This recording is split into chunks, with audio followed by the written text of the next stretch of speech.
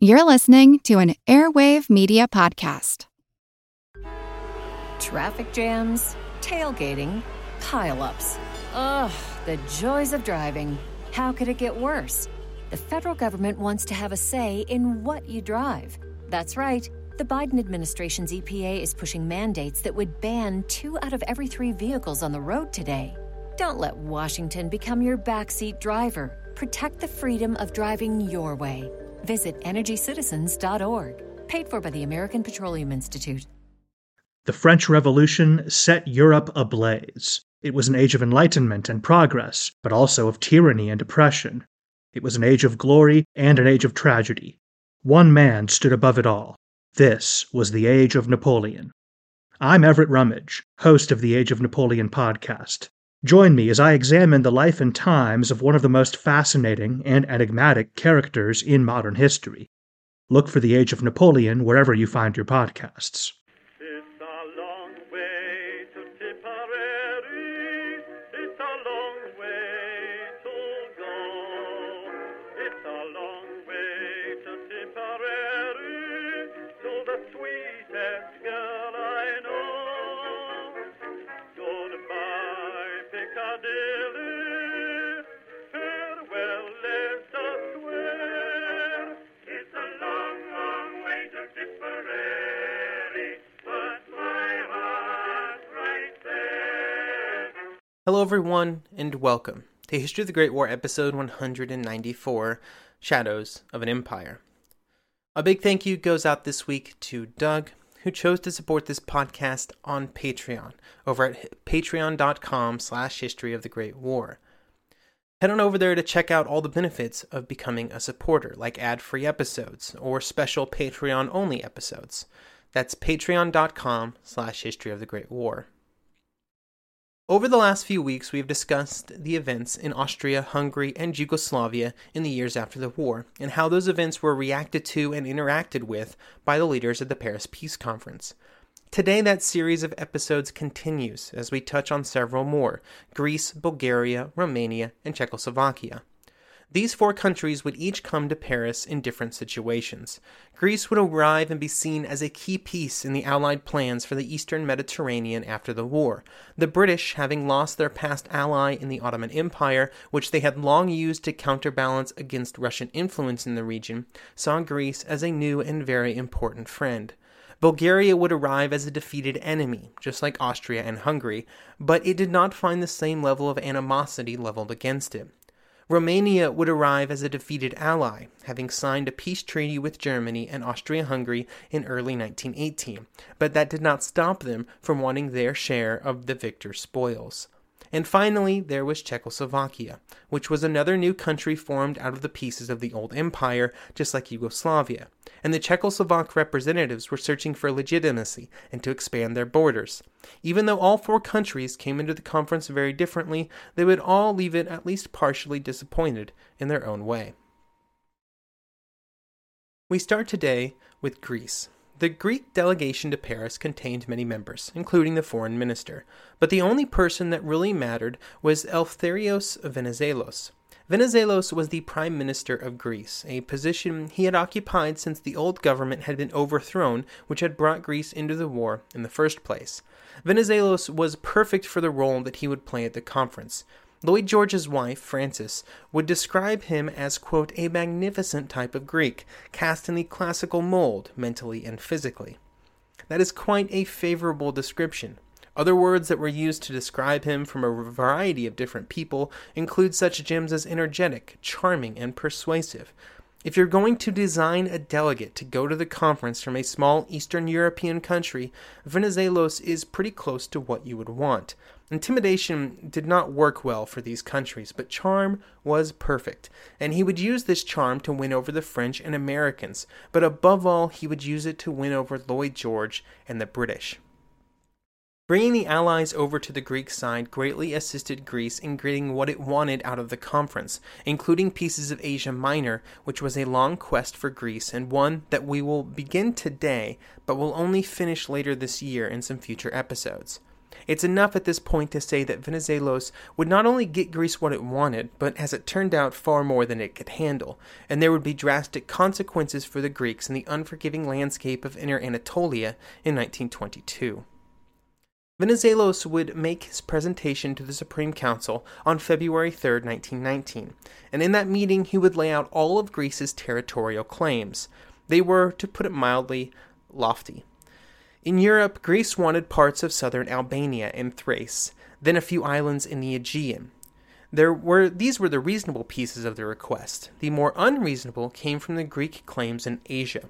Asia Minor was the target, and they wanted a vast swath of the western parts of the region. Venizelos would lay out his arguments based on the idea that Greece should be in control of most of the areas where the majority of the people were Greek. This type of request was not unheard of or uncommon at the conference. We've already talked about it several times, and we will talk about it several more times. However, when it came time to discuss which areas contained a majority of Greeks, Venizelos had a tendency to greatly overstate the presence of Greek people. For example, in Albania, where he claimed that many people would have claimed themselves to be Greek, if you asked the people in that region, they almost certainly would have said that they were actually Albanian. Then in Asia Minor, there certainly were many Greeks, but it would only be in the city of Smyrna and its surrounding area that there were large numbers. Regardless of the factual accuracy of his proposals and his numbers, Venizelos knew how to sell an idea.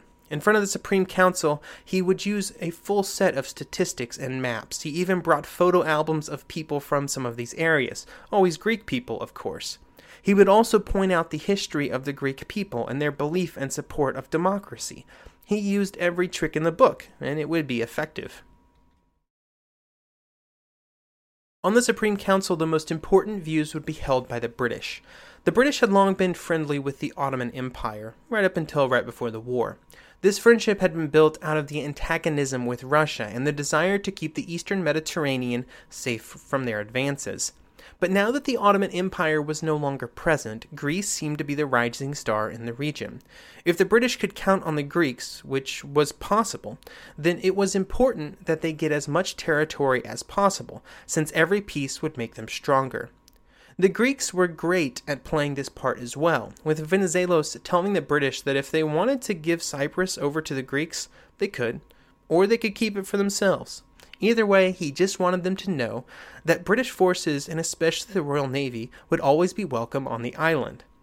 This is just one example of how good Venizelos was at playing the political game. The Americans were also supportive of Greece, although not nearly as fervently as the British. They had some concerns about some of the Greek claims, but they also preferred them to the Italians. It was the Italians that were the problem. The Greek and Italian desires overlapped in multiple areas. They both wanted Albania. They both wanted the Dodecanese Islands in the Aegean. They both wanted the same pieces of Asia Minor. They probably could have come to an agreement on the first two, but there was no chance that either side would back down from their claims in Asia Minor. This would set the two sides up for a conflict that would not be quickly resolved. The situation in Albania is an interesting one. Albania was a country that was created just before the war, having broken away from the Ottoman Empire during the Balkans Wars. It was not an area with a robust economy or infrastructure. It had no railways, almost no industry, and very little to trade. It also had very few friends, with Greece, Italy, and Serbia all wanting pieces of it. There had even been agreements between the Serbians and Greeks that they would split the country amongst themselves, if only to keep the Italians out. After the war was over, the Italians would occupy the territory, using the excuse that they were just trying to keep the peace. They of course hoped that they would be allowed to maintain that peace permanently. However, the Albanians would soon be in full-scale revolt over the Italian presence in their country.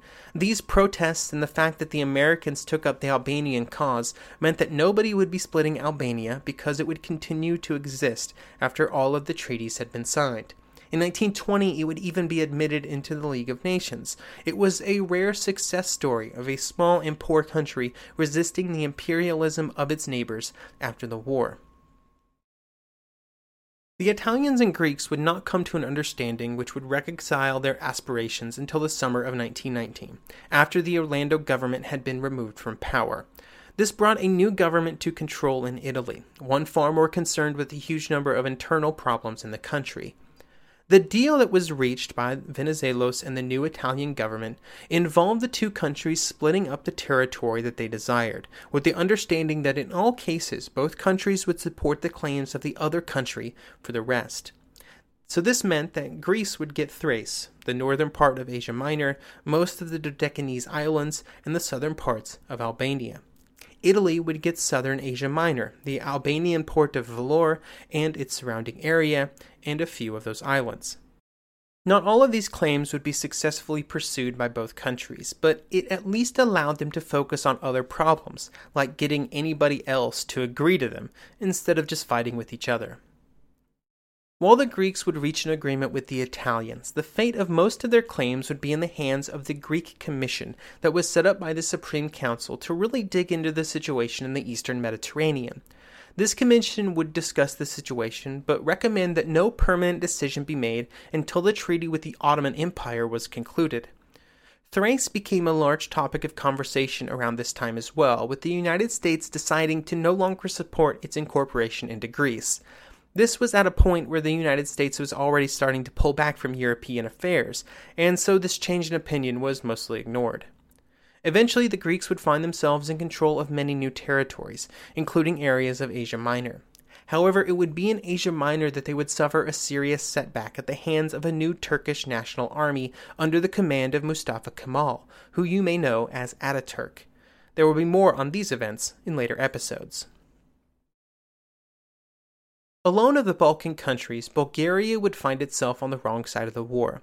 Since the country had joined in the war on the side of Germany, it was not invited to the Paris Peace Conference, but this did not necessarily work against the country, mostly due to how well the arguments used by other countries in the Balkans worked for instead of against the Bulgarians.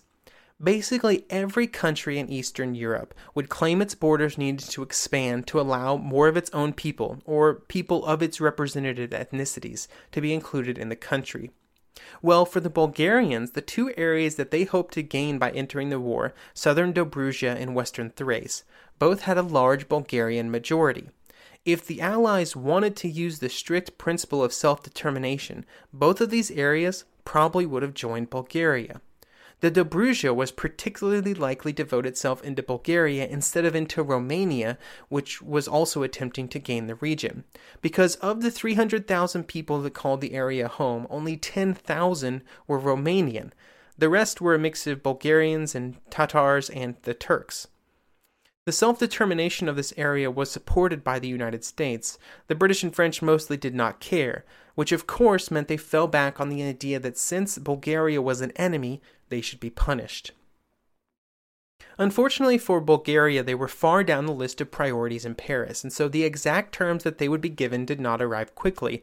Instead, they would have to wait until September before they were given their treaty. I say that this is unfortunate because this was long past the point where the United States was throwing its weight around in Paris. Since the United States was the primary supporter of Bulgarian claims to the Dobruja, it no longer mattered what the people in the region wanted. It would soon be part of Romania. Thrace and Bulgaria's access to the Aegean would also go to Greece. When the terms were published in Bulgaria, it would result in a national day of mourning, but there was nothing that the government or anybody else could do. The treaty would be signed.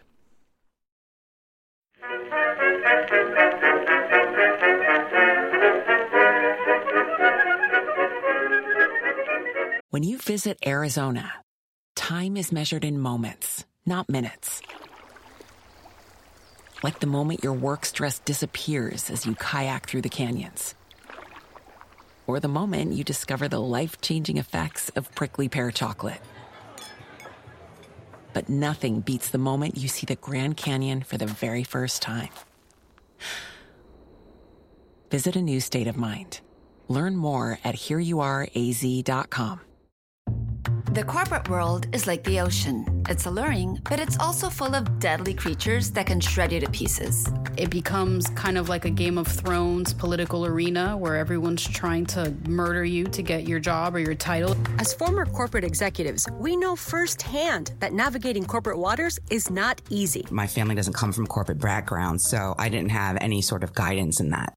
I wish people would be able to understand in this corporate world that talking about things that don't work or identifying problems does not mean you're a problem. We'll dive deep into what happens behind fancy corporate doors or Zoom backgrounds or whatever. Are they really performance improvement plans or just a legal tool to get rid of people? I know a lot of people have been saved because of them. We've created the show to help you navigate tricky corporate situations based on research and real-life experience. I have really good advice. Don't go to a strip club with your team. Listen to the Ambie Award-nominated podcast, Surfing Corporate.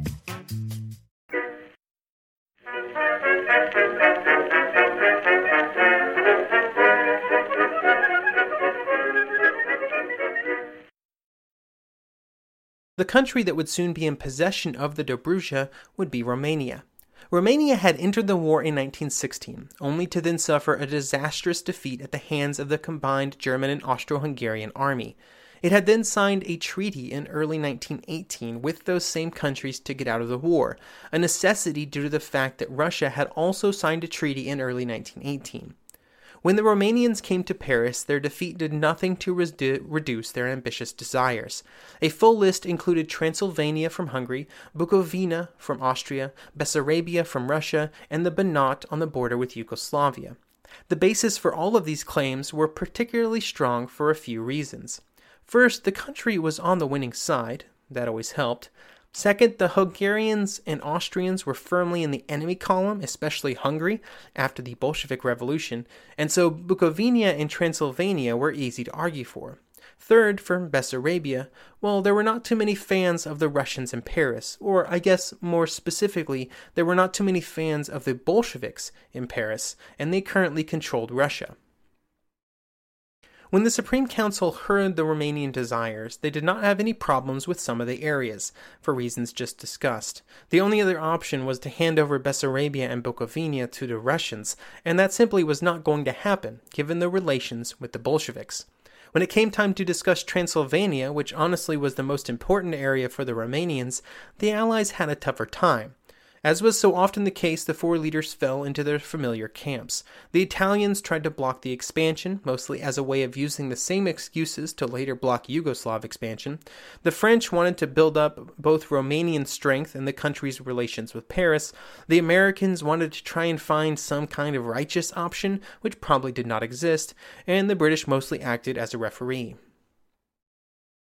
To try and determine the best path forward, a commission was created. This commission, the Commission on Romanian and Yugoslav Affairs, would deal with all of the territorial questions around the two countries.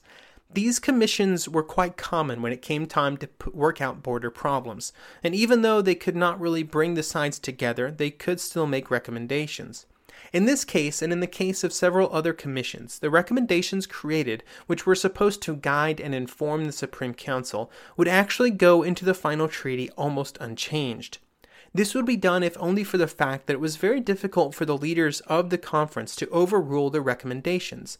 Many of these bits of territory were totally unknown to the leaders of the conference from countries other than those directly involved in the dispute. One of the British members of these committees would say that the pressure was sometimes difficult to deal with. He would say, quote, "How fallible one feels here.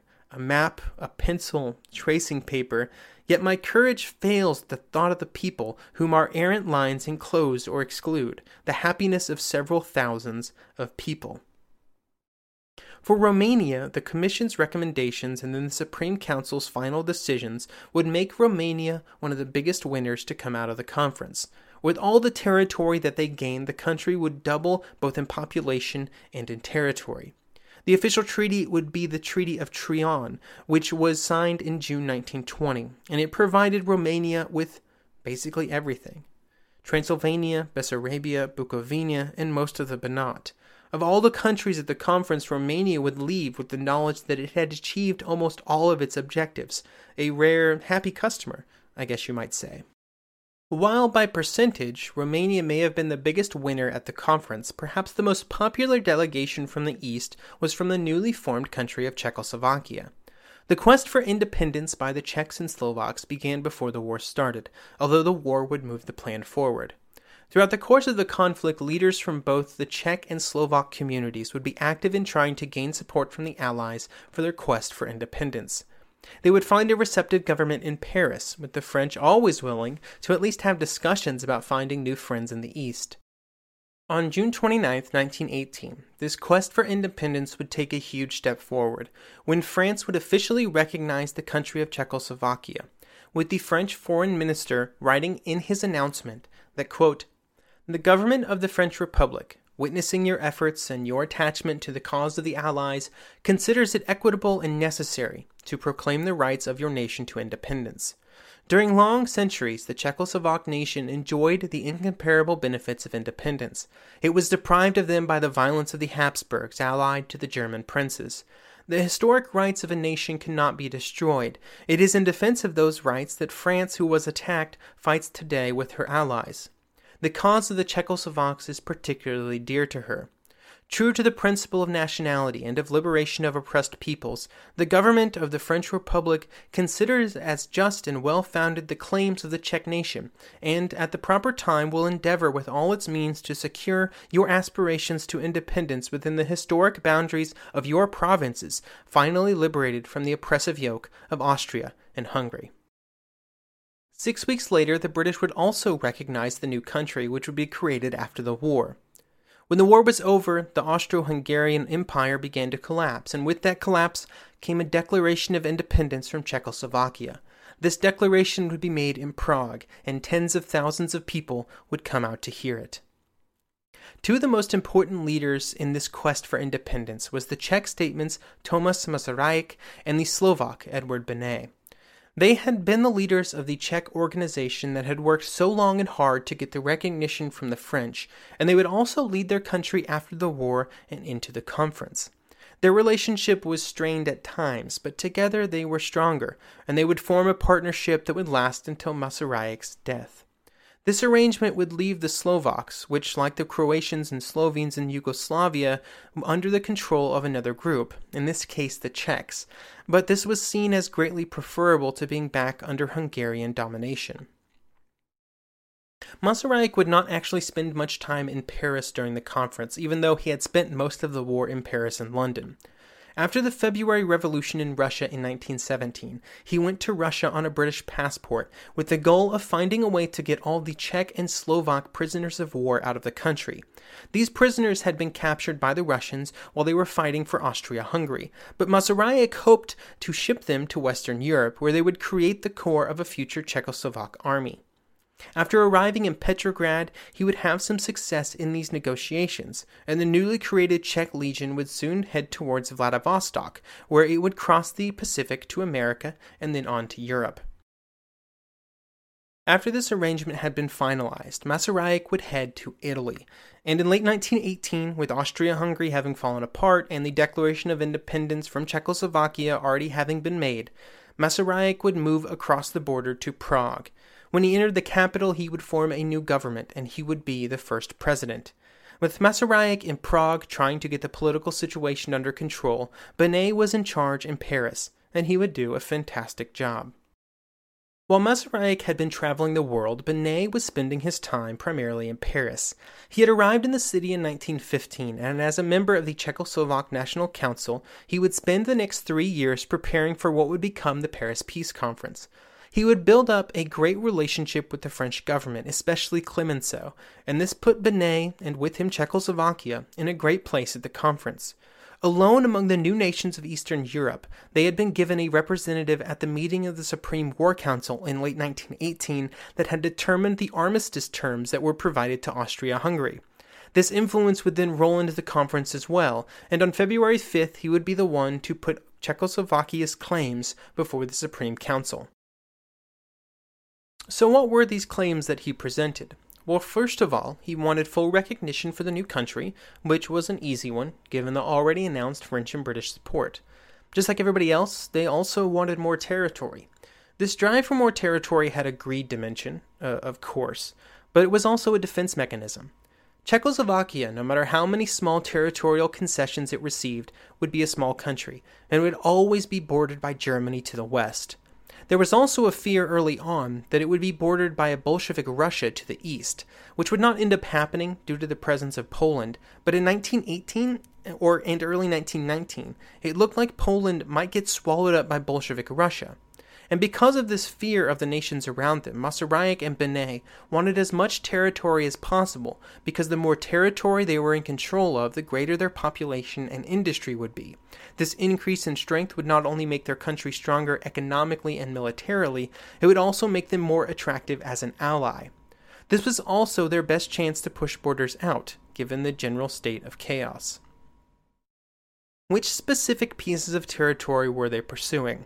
Well, Bennet would lay them out to the Supreme Council in that February the 5th meeting. In the west, they wanted to expand their borders of what was traditionally known as Bohemia and Moravia. This would allow them to control more of the German and Austro-Hungarian coal mining and industrial regions. In both cases, they would claim that these adjusted borders were also important because it would straighten them out and would make them more defensible. In the north, they wanted a few bits of Poland. In the south, they wanted to extend into more Hungarian territory, especially around the Danube River. This was somewhat easy on the western side because the border would be put on the Danube. However, the Danube swings almost directly south in the middle of the border between the two countries. So east of that bend, there was no geographical feature to base the border on, so everything was up for debate. Along the entirety of the border in this region, Hungarian and Slovakians were both present in large numbers, so it was also challenging to draw any kind of border based on ethnicity. This southern border question would get even more confusing once Bela Kun took over Hungary and instilled his Bolshevik government. In the east, Bennet requested an area of mainly Ruthenian people, partially so that the country could have a shared border with Romania, which was Czechoslovakia's strongest ally in the region. As with most of the other territorial questions, all of these were difficult to work out at the conference, and so a commission was created. This commission would meet for about a month, and they would work through all of the various claims to see which would be awarded to the new country. Their final report would be released in early March, and they would not provide Czechoslovakia with all of the territory that they requested, but the borders would be pushed outward, and that big chunk of territory in the east would be granted. While the Czechoslovaks had supporters at the conference, there were also officials that did not like their almost endless desires for bits of new territory. One American would say that, quote, in Bohemia, they demand their historic frontiers, regardless of the protests of large number of Germans who do not wish to be taken over in this way. In Slovakia, they insist on the rights of nationality and pay no heed to the ancient and well-marked historical frontiers of Hungary. There were certainly some ethnic concerns with the new borders. With so much territory taken from the countries around them, Czechoslovakia would barely have a Czech majority, with right at 50%. The Slovaks would make up just 16% of the country, and the Germans 22%. There were then sizable numbers of other minorities as well, Hungarians, Ruthenians, and Poles, just to name a few. Regardless of the ethnic makeup of the new country, with their new borders, Czechoslovakia achieved many of its goals. This included obtaining 3/4 of the industry of the old Austro-Hungarian Empire. This, along with the regions gained from Germany, meant that Czechoslovakia would become the 10th largest economy in Europe almost overnight.